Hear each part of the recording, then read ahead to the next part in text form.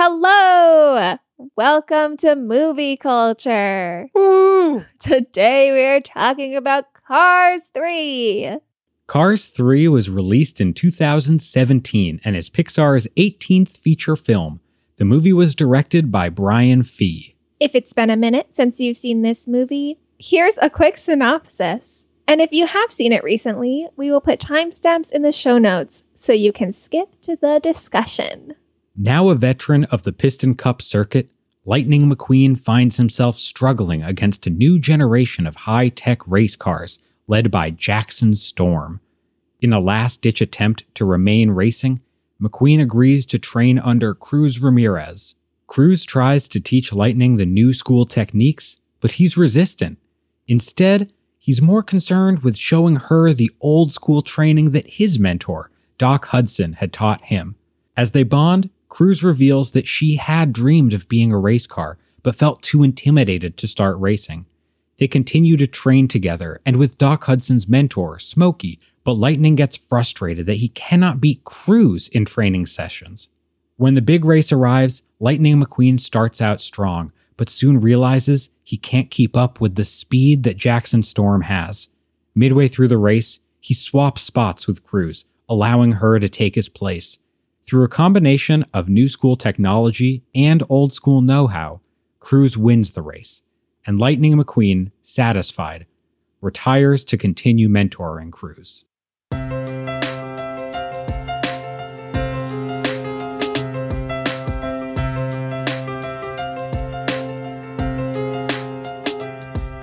Oh yeah, back to this franchise.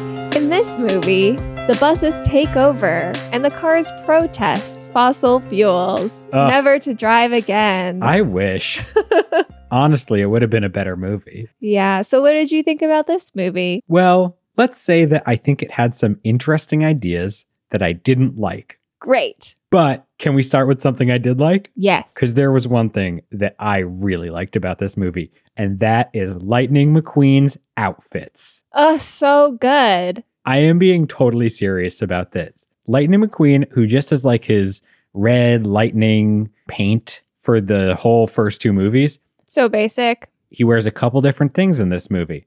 First, he wears nothing, kinda. He gets like so weird. stripped of his paint. Yeah, it's uncomfortable. It's very strange, but actually I kind of like that, like, oh, that's what he looks like when he's in the off season. That's, it's a different side. You see that he has really taken down his walls. He's in kind of a different position. I kind of thought that was a pretty cool character moment to see him totally out of his paint. Later, after he's got his paint back on and he's going back to the new racing facility and he's, getting back on the track, then he gets this like new cool high speed super suit, which gives him like a new fresh sheen. It buffs him out a little bit. I thought that was really cool. I was like, oh, nice. Lightning McQueen getting with the times, new fashion, looking cool. I like that. I have never liked Cars in any way, but I did think that he did look cool in his new red outfit. Yeah. He looked metallic. Yeah, it was pretty cool. Yeah. But Tay, the third time is my favorite because at the end of the movie, after, all the stuff and after he's given up his own race career, I guess, and he's being a mentor full time, there's a big reveal where he shows up to a training session with his new mentee, and he, instead of wearing the red, is wearing Doc Hudson's navy blue, and honestly, chills. What an incredible homage to his mentor. That relationship between Doc Hudson and Lightning McQueen was pretty light in the first movie. It wasn't clear why they bonded so well. And then in the second movie, Doc is dead. And this movie is like however many years in the future and Doc is still dead, but now Lightning McQueen is mourning him for the first time. So this series is messy. Yeah. It's unclear from the other movies in this series why this relationship is an important one. But over the course of this movie, we see Lightning over and over really want to talk to Doc, really want to get his advice, really need him as a mentor. And over the course of the movie, he learns to take Doc's place. He learns what was important to Doc and how he can not just use Doc's advice, but learn to emulate his mentor. And when he puts on Doc's colors at the end, the navy blue, with the lettering down the side that says the fabulous Lightning McQueen, mimicking the fabulous Hudson Hornet, honestly, I thought it was really cool. It was by so much my favorite part of this movie. It was a good moment. My problem with that is just that these are cars, and therefore, really the only distinguishing factor between a lot of them is their color. Yeah. So to me, Lightning McQueen is basically unidentifiable when he's changed his color. Yeah, he's a red car. That's his whole thing. That's his only thing that makes him Lightning McQueen. And that's a great point because Cruz, who Lightning mentors over the course of the movie and ends up becoming, the new race car who Lightning McQueen mentors, she gets signed by Dynaco at the end of the movie. And we know from the first movie, being signed by Dynaco, they always have the best race cars. We know that because we're very embedded in the cars world. But of course, Tay, you got to wear the Dynaco blue. But that Dynaco blue makes her look too much like Sally. So instead, she just has yellow with like blue trim. How uncomfortable that if they turned that yellow car character into a blue car, she would just be the same character design as Lightning McQueen's girlfriend. Ew. Yeah. Yeah, I mean, is this movie about Lightning McQueen leaving his boomer wife for a millennial Latina woman? Yes. It's so uncomfortable. I don't want that to be it. I mean, part of that is hard because cars don't age like people since they're cars. So let's talk about this because that was pretty messy in this movie. Just the logic of cars and what a car lifespan is in this world is so deeply confusing. And it was fine, kind of, in the first movie because whatever. Well, they didn't think about it. Right. And you understand that there are some old cars and they can't drive as fast as new cars. That's fine. Right. And it was like, where did Lightning McQueen come from? Who cares? But it doesn't really matter. Right. But this movie is all about aging and dying. And I have no idea what it means that Doc died. Yeah. Because his mentor is still alive. And his mentor says at one point that he was a runner in Prohibition era, meaning this car is 100 years old. Yeah. I seriously have no idea. Also, the movie talks about both Cruz and Lightning McQueen coming up in the scene, what their first races were like. And that begs the question, are these cars born?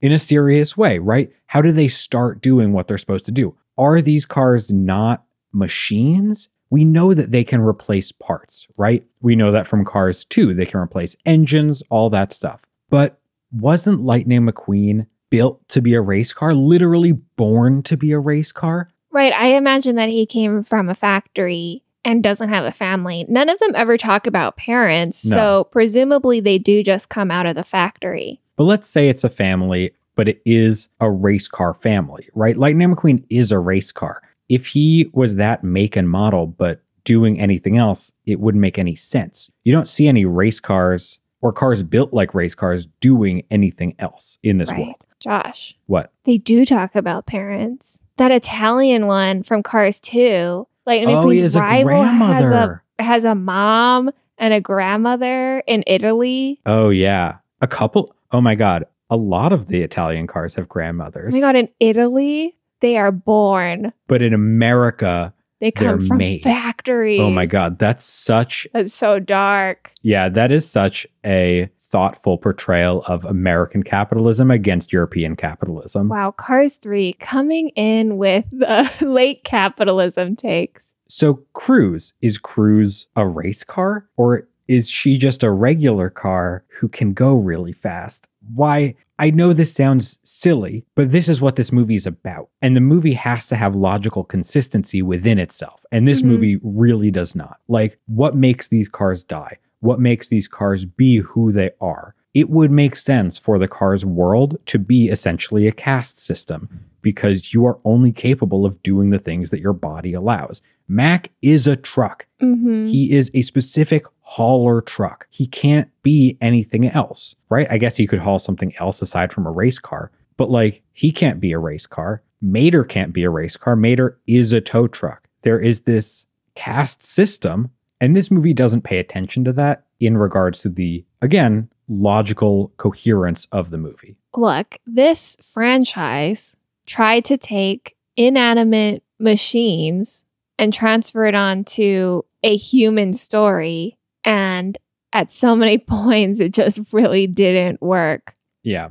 But they just kept going anyway. And at least in the first two movies, they moved around the human parts of it enough that it didn't really matter. But this one, the detours around the humanity of the movie go so far that they just take you outside of it. Right. In the first movie, it's kind of fun to think about, do cars have hands? And how did that car pick up that sticker? But it doesn't really matter. Right. In this movie, it's really distracting to just not understand the logistics of aging. And this entire movie is about aging. Yeah. Couldn't Doc just get a new engine? Right. What Why happened not? to Doc? Yeah. And another point on this, cars don't have genders. But in this movie, there are clearly girl cars and boy cars. And I understand that this movie is trying to talk about sexism, but it is so strange. Because again, in the first movie, it's like, yeah, there's a girl car. That's so Lightning McQueen can like be sexist and have a romance. Classic female character tropes. But in this movie, again, it's just confused. Oh, are we talking about the sexism now? Yeah. Okay. So on the one hand, I'm happy. I'm happy that the Cars franchise tried to do a sexism thing, that they tried to address it. I guess that's good. Good effort. Good effort. How did they do? They did kind of fine. Okay, how so? Well, again, because cars don't have genders inherently, because they're not actual living beings. Yeah. We don't actually know what gender a car is unless the car is talking and you can identify the voice. Well, remember that Sally has a lower back tattoo. Yeah, that's weird. We don't have to talk about that. But it's not necessarily true to say that none of the racers are female cars because we don't hear all of them speak. Yeah. But the ones that we do hear speak have male sounding voices. Yes. So it seems that the racing world is made up primarily of male cars. Mm-hmm. That's been true for the first two movies as well. Yeah. So this movie, we have a new character introduced as Lightning McQueen's trainer at first. And as a bit of an aside, it's notable that the second most important character in this movie is an entirely new character that we're meeting for the first time. Yeah, it's weird. Compared to Toy Story 3, where we know almost every character and we have established these characters so they're able to build upon them and we feel like we're getting closer to them and we understand them even better as the movies go on. Not to mention Cars 2 or Finding Dory, where they take the sidekick character and put them at the center of the movie. Right. I think that it does say something about this franchise in general that they had to bring an entirely new character in because their original characters just aren't necessarily strong enough. Yeah. But anyway, so this character, Cruz, is Lightning McQueen's trainer at first. And she's real young, so she makes fun of him for being old constantly. That's her main personality point. It's clear that the movie really wants us to find this irritating, but it was kind of funny. She's like a fun Zumba instructor. Oh, that's true. Yeah. But she's around mostly to train Lightning McQueen for the first half of the movie. And only in the midpoint turn, halfway through, we find out that she wanted to be a racer herself and felt like she couldn't break into the business. So she switched to training instead. Yeah. And she gives this monologue, which I think that we should just play if I can find it. Ask me if I got up in the dark to run laps before school every day. Ask me if I saved every penny to buy a ticket to the races when they came to town. Ask me if I did that so that I could be a trainer someday. Ask me. Did you? No! I've wanted to become a racer forever. Because of you. I used to watch you on TV, flying through the air. You seemed so fearless. Dream small, Cruz. That's what my family used to say. Dream small or not at all. They were just trying to protect me. But I was the fastest kid in town, and I was gonna prove them wrong. What happened? When I got to my first race, I figured it out. What? That I didn't belong. The other racers looked nothing like me. You know, they were bigger and stronger and so confident. And when they started their engines, that was it. I knew I'd never be a racer. I just left. It was my one shot, and I didn't take it. In the first half of this monologue, it's kind of exciting because you realize at that point that they're actually gonna address sexism. Mm-hmm. And that's pretty cool. So she's saying that the other cars were bigger and stronger, and she knew that she didn't fit in. But the problem with this monologue that she gives is that it's very much focused on her feeling like she wasn't strong enough, and that it's focused so much on what's in her head and her own self-rejection. And that's a very real part of sexism in our society, is that women are trained to feel like they don't fit because they don't see role models of them fitting, and because they are told for their whole life that they don't belong in certain fields. Yeah. And so that's a very real part of it. The problem is that there's a lot more to it. It's not just women walking into spaces and saying, oh, there's no other women here. I guess I don't belong. I'll just turn around. Yeah. And that's essentially what Cruz says at the end of her monologue when she says that this was her one shot and she didn't take it. Mm-hmm. And what this line does is basically take this whole system of oppression and her not being able to break into an industry that is designed not to let her in. And it's putting that on her shoulders. Yeah. Because she just self-rejected, and that was it. That was the problem. Yeah. And I'm glad that they addressed a part of it, but it just felt so limited. And even as this movie goes on, we see Storm, who is Lightning McQueen's main rival in this movie. The new young gun, new fast type of car. Right.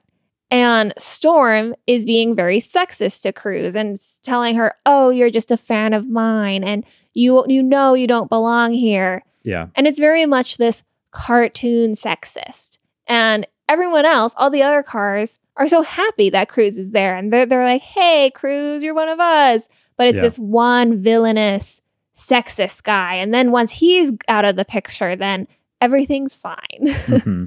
There's no system to speak of. It's just a few bad apples. So I think that in some ways, I think that they did a good job. Self-rejection is a real thing that women face. There are these more cartoony sexists for sure. Mm-hmm.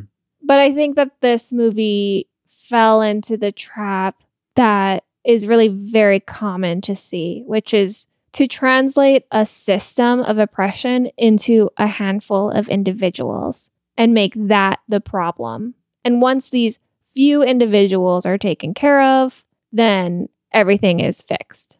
And of course, when you make the system into a series of individuals, it can also be fixed by a few individuals. Right.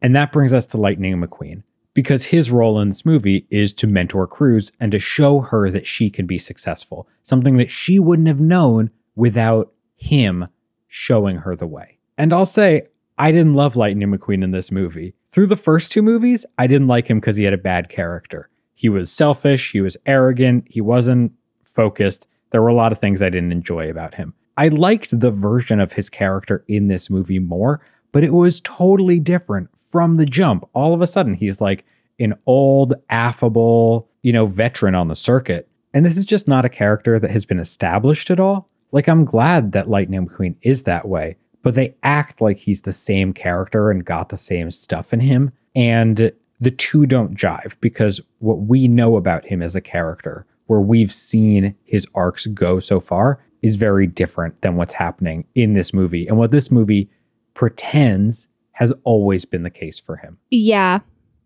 I think that's kind of true.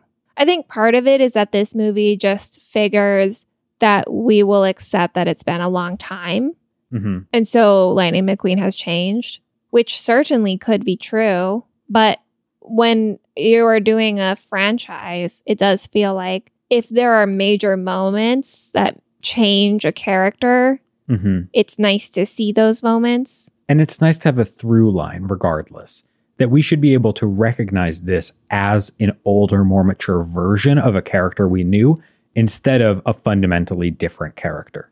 Yeah, it felt like we should have seen a little bit more reflection from Lightning McQueen of the way that he treated other people when he was coming up. Because it kind of did. It kind of talked about how he used to be the rookie, but now there's a new rookie and he's the one being pushed out. But there wasn't much reflection on he was a really arrogant, rude, obnoxious rookie. Yeah. And he made other people feel really bad. He was never making friends among the other racers. That wasn't something he ever had any intention of doing. And to see him have a whole group of friends, you know, arrogant kids don't turn into humble adults.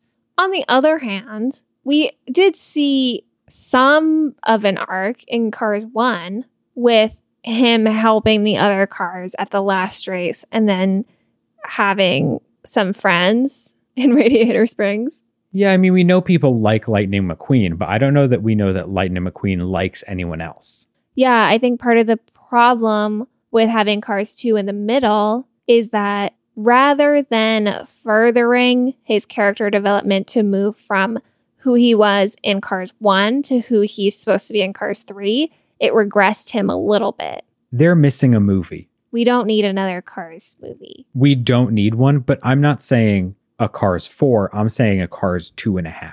Look, I don't know if this movie ever should have been full stop, but for this movie to work, they needed a previous movie about Lightning McQueen at the top, right? I'm thinking about the Rocky franchise, which I actually think is a decent comparison. First, Rocky is an up-and-coming boxer. He is an amateur and he competes against the professionals. And he doesn't beat the professionals, but he learns that he can hang with the professionals. And then in the second movie, he does beat the professionals. He actually wins. He becomes the greatest boxer in the world. And then he stays at the top of the world, right? He stays there. He's the greatest. He, conquers communism and ends the Cold War. He conquers racism. The Rocky series is really weird and wild. But then he gets old and a new generation comes up. And that gets to be the end of his series. And I do think that for that end to make sense, we do need more time with Lightning McQueen at the top. Maybe that's what Cars 2 is supposed to do, and that theme is just a little underdeveloped in Cars 2, but we should see him in Cars 2 be affable. Maybe if in Cars 2, he's really buddying with all of the other race cars from around the world, and Mater feels left out because of that, and that's why there's tension between them. Maybe this new Lightning McQueen makes some more sense. But instead, it just feels like we missed a major part of his character growth. Yeah. But we all know that Cars 2 is a perfect movie. And didn't need to change at all. This is such a wild take. But there was some stuff you liked about Lightning, right? I liked that he learned to care about someone else. Okay, well, that's a start. I do think that we're being a little bit unfair to Lightning because I think that he has shown moments of character growth before. And I think that the climax of Cars 1 was really moving, where he learned that there was more to life than winning. But it does feel like he just has to learn the same lesson in every single movie. So every time that he gets to a nice climax in Cars 1 and then in Cars 2, it doesn't really matter because in the beginning of the next movie, he's just arrogant and the only thing he wants to do is win again.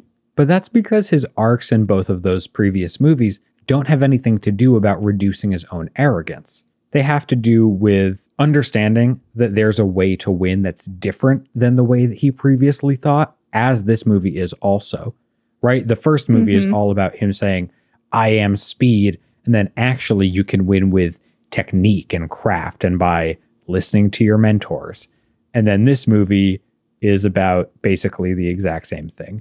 We had a big problem in the first movie about Lightning McQueen not having an arc, not ever realizing that there was more to other people or other cars than he had originally assumed, right? We had this whole conversation about how he didn't change how he judged other cars. He just realized that there could be the traits he valued in unexpected places. Yeah, in the first movie, he learns that he doesn't have to win by literally being in first place. He wins by being the most popular and famous. Yes.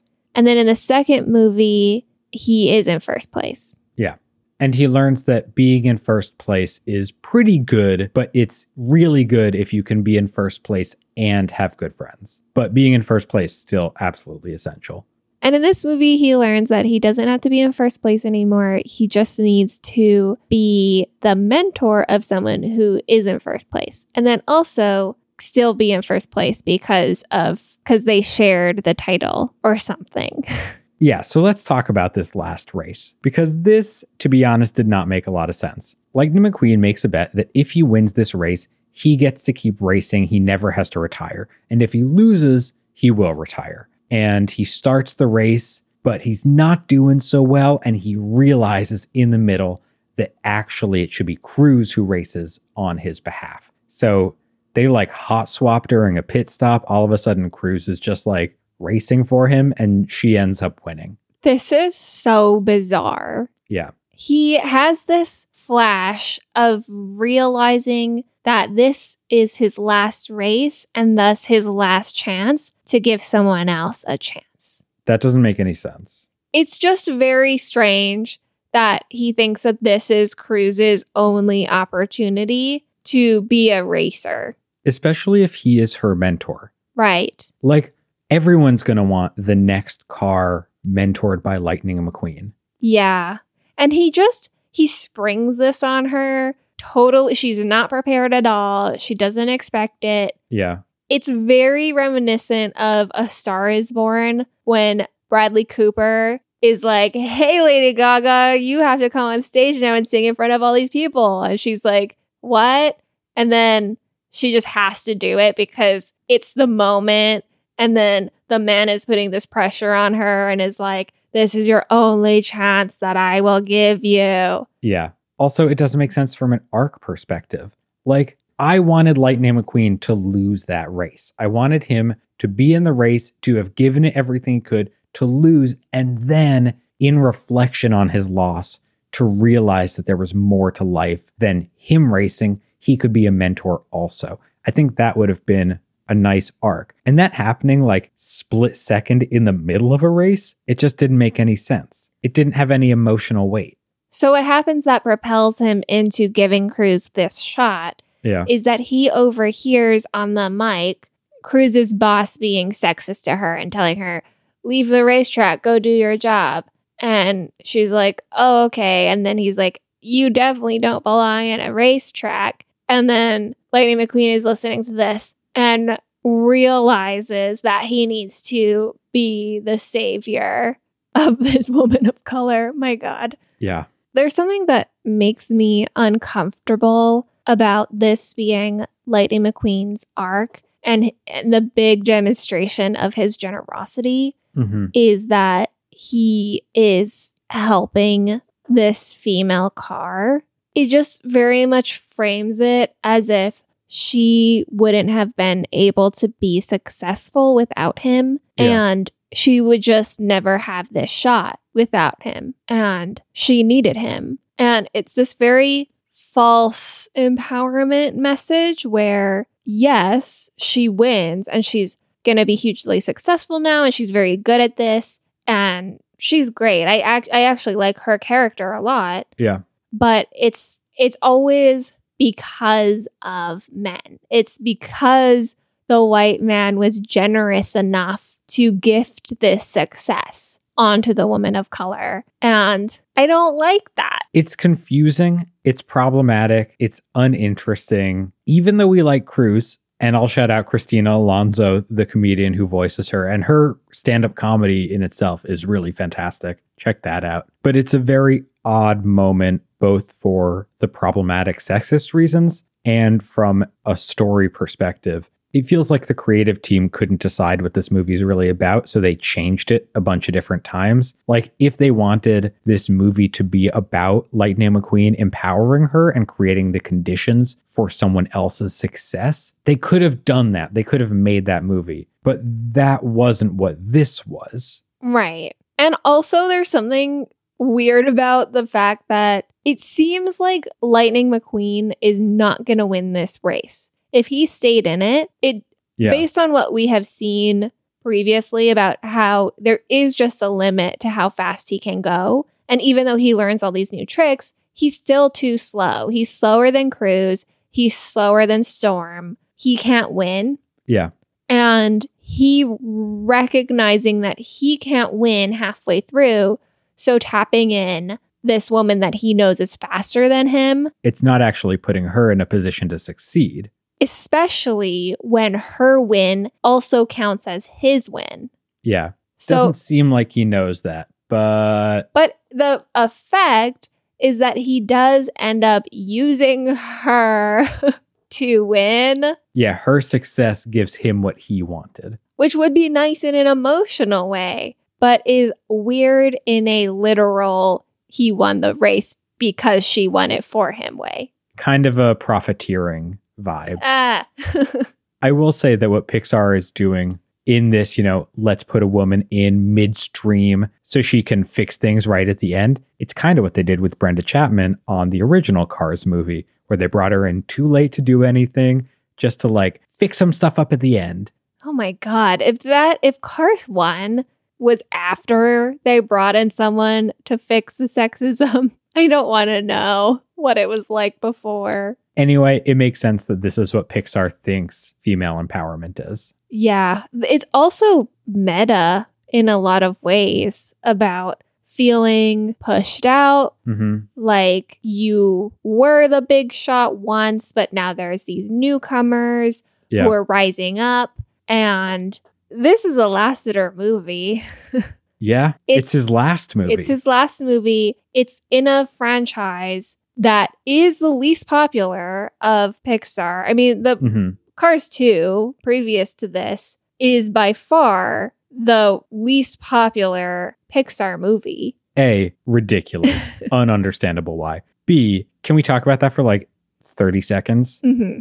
Are we just going to ignore the events of Cars 2 entirely in this movie? It seems like the strategy was, people didn't like that. Let's just pretend it didn't happen. Which makes it a very bizarre viewing experience because Mater is sometimes just on screen and it's kind of just is no one gonna acknowledge that Mater was just a spy? Yeah. If I was Mater, I would talk about how I was a spy literally all the time. It makes no sense that he is ever on screen and not talking about how he's a spy. This is some Cars 2 erasure. I mean, what we know about Mater is that he would be talking about how he was a spy all the time. Remember when I was a spy? I did like that in this movie, they made Mater the worst, but this time he was annoying to the bad guy as a distraction. Yeah, that was one of the skills that he learned when he was a spy. Yeah, he weaponized his annoyingness.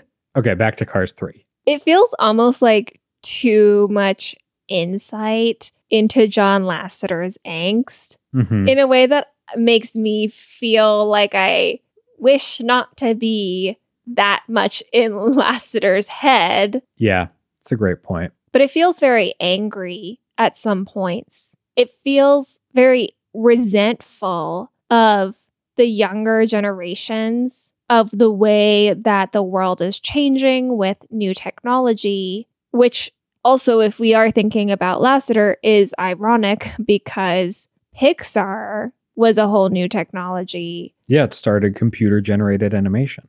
Right. But it feels antagonistic towards youth and technology and change. That's a really good segue into what I thought the theme of this movie is, which was that stats are ruining sports. Oh. I think that's what this movie is really saying. And look, that's a little bit of a broader thing about how technology is ruining society. But there's this grumpy old man argument for about the past 10 years that increased information and statistics has been ruining sports specifically. And again, in a broader context of increased technology and efficiency across the entire economy. But this started after Moneyball came out, the book about the 2003 Oakland Athletics, who were using statistics to win baseball games. And now there's so many statistics about baseball. It used to be that you could just calculate, strikeouts and hits and home runs. But now you can calculate swing angle and launch velocity and spin rate on the baseball. There are so many really, really interesting, nuanced things that some people have argued take the heart out of the game. They take the ambiguity out of the game. We have precise measures about greatness now. We know who the best players are, as opposed to getting to argue for hours, who really was the best? Because it used to be legendary, right? Players used to be legends. You couldn't see them. And now everything is known. There are no known unknowns in sports anymore, really. This movie impersonates that in a couple different ways. First is the sports analyst, who I think is supposed to appear annoying, but I don't find annoying. She's the one who's heavily into statistics. She talks about the cars understanding the best lines they can take to have the most efficient race and how they can have top speed and training regimens that really work for them. And she gives these kind of unnecessarily precise indications of their odds of winning. That shows to me how these writers don't understand how the probability in sports statistics actually work. Yeah, at one point she was talking about a percentage chance of winning, and then she said, the numbers don't lie, and you were raging. Yeah, if Lightning McQueen has a 1.2% chance of winning the race, that means that he has a 1.2% chance, not that he has no chance. The numbers don't lie. It means that 1 out of, something like 80 times, he'll win the race. And maybe this is the 1 out of 80 times. Chances are it's not. But, let's remember what probabilities mean and not be so mad at the people who say what the probabilities are because you don't understand what probabilities mean. 1% is basically 0, which means there's no chance. No. You're legit annoyed. We can have things that are more likely and less likely, and we can understand that sometimes the less likely things don't happen. And that brings us back to baseball, where people hit the ball on average 1/3 of the time. 1/3 is less than 50%. And it's not like every time someone gets a hit, people go crazy. They're like, you said he had a 66% chance of not getting a hit. Yeah, 2 times he didn't get a hit, but 1 time, okay, I gotta tone this back down. 30% chance means that there is a chance, but 1% chance means there is no chance. Anyway. I'm gonna start giving you the silent treatment. So, stats are ruining sports. What else is this movie about? Okay, so stats are ruining sports. Is that a thing that the movie touches on? Or is that truly the whole theme of the entire movie? Look, I don't think it's the theme because it has nothing to do with the characters or any arcs or the story at all. But to me, it is certainly the message that the creators are most interested in getting across. It is the thing they harp on the most. It is the fundamental premise, I think, of this movie, that new technologies in sports, new information, new statistics are ruining it for the good old cars like Lightning McQueen, who just want to race and they want to get outside. They want to get their tires dirty. They want to do things the right way. And the stats, the information, it's ruining that. It feels to me like that is what the movie, that is what the creators really care about. Okay. Well, I'm going to broaden that out a little bit because I think that it's not just what they're saying about sports. I think that they're saying that generally, that the younger generation needs to touch grass and go outside, and that they are too reliant on technology, and that technology is ruining the way that we are supposed to live. Yeah.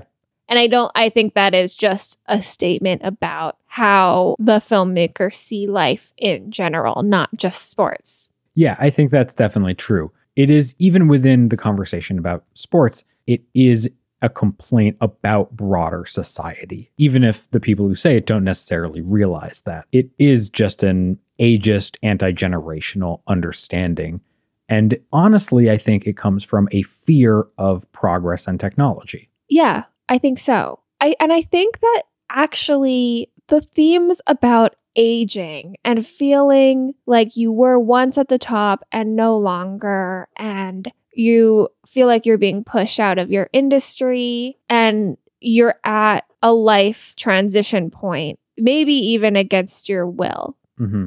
I think that is very interesting and that is worthwhile. And that is a real theme and idea and experience to explore.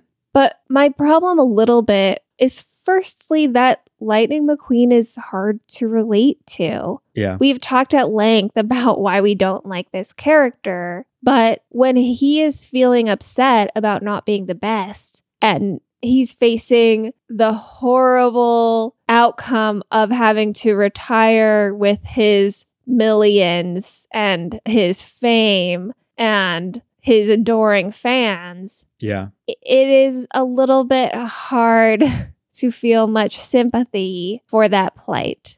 So I don't know how they would get around that in this movie, because Lightning McQueen is the most famous athlete in this world. He's potentially the most famous car in the world, because it seems like racing is the most high profile form of entertainment that they have. Look, honestly, I think this is a movie for people who are in the same position. And when you're in that position, you don't consider the successes you've had. You consider what's happening in the present and the fear you have about an unknown in the future. What happens after you retire or leave the workforce? Or how will you be able to adapt to what's new? I do think that is valuable in a broader context. But what this movie highlights is that behind that fear, or something that undermines that fear, is that they've had a lot of success and power. Lightning McQueen has had so much success. And in this moment, he isn't thinking about that success. But we all know that it's there. So it makes sense that he's worried about what happens next, or that he's fearful or upset even that he doesn't get to continue racing. But from a younger perspective, from the younger generation, it doesn't make any sense why he can't look back and think about the success that he's had and feel grateful for that. Why he always needs more and can't let anyone else have any. I guess I wish that we had seen just a little bit more depth from Lightning McQueen. Mm-hmm. Because I think that this is a really internal experience. It's facing the unknown, like you were saying, and it's mourning the person that you used to be, and the status that you used to have, and the life that you thought that you would always have. And that is an experience that I think is really meaningful to see in a movie. But instead, we saw a lot more of this young generation constantly telling McQueen that he's old and you're rusty and you're slow and, oh my gosh, Grandpa, you're ancient. And it felt like the movie was very focused on the external of this experience, the external of what other people think and what other people say. Yeah.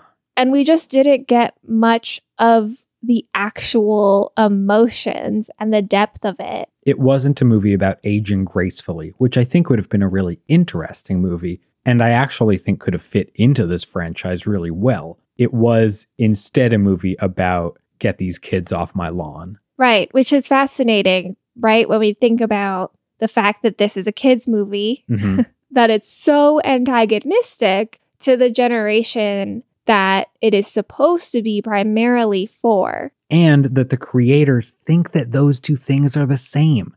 They think that growing old gracefully and understanding your current situation fundamentally involves being upset at the younger generation. Yeah. Although, of course, this movie is not really about Lightning McQueen, because I think it's really about Cruz and the relationship between Lightning and Cruz. And Lightning does find a way to bridge this divide, right? Yes. Which brings me to my theme, which is that mentorship is the secret sauce of life. Shout out.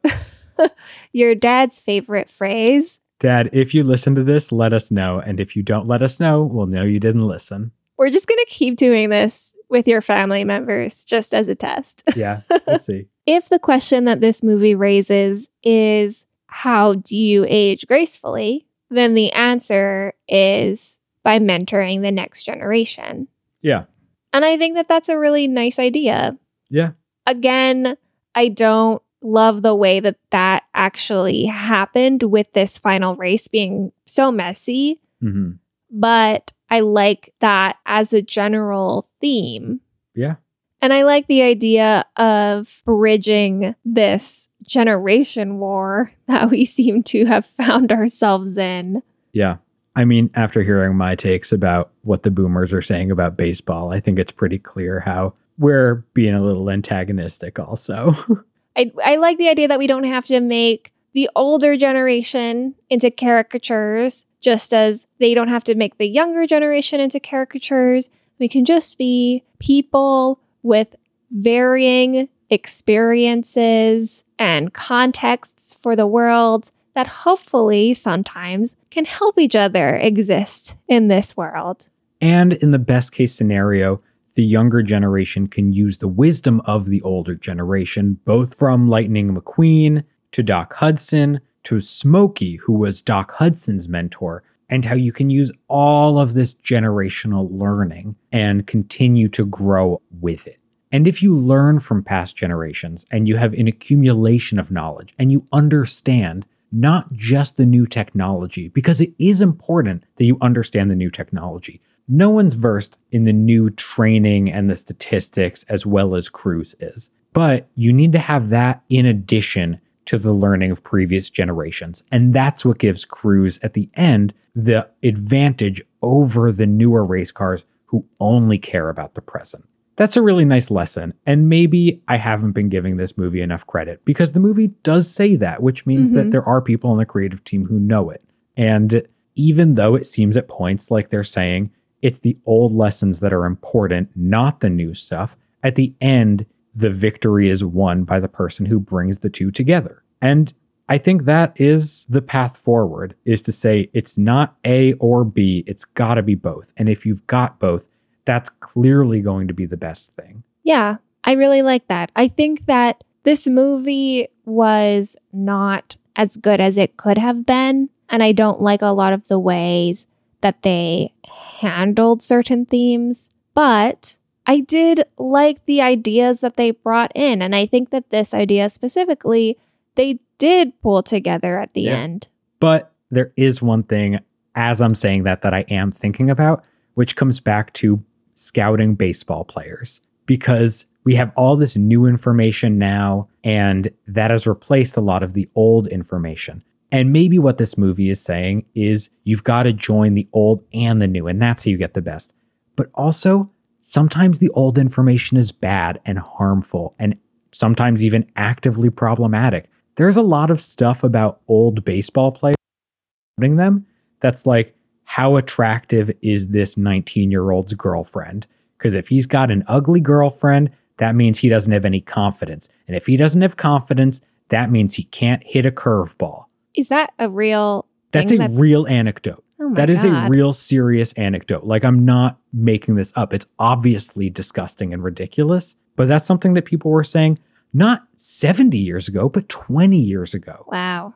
So yes, learn how to drive on dirt roads. That helps you. But also understand what past knowledge was actively harmful and be discriminating about that. Sometimes the past isn't good. Sometimes that stuff doesn't really help. Sometimes it actively hurts. That's very true.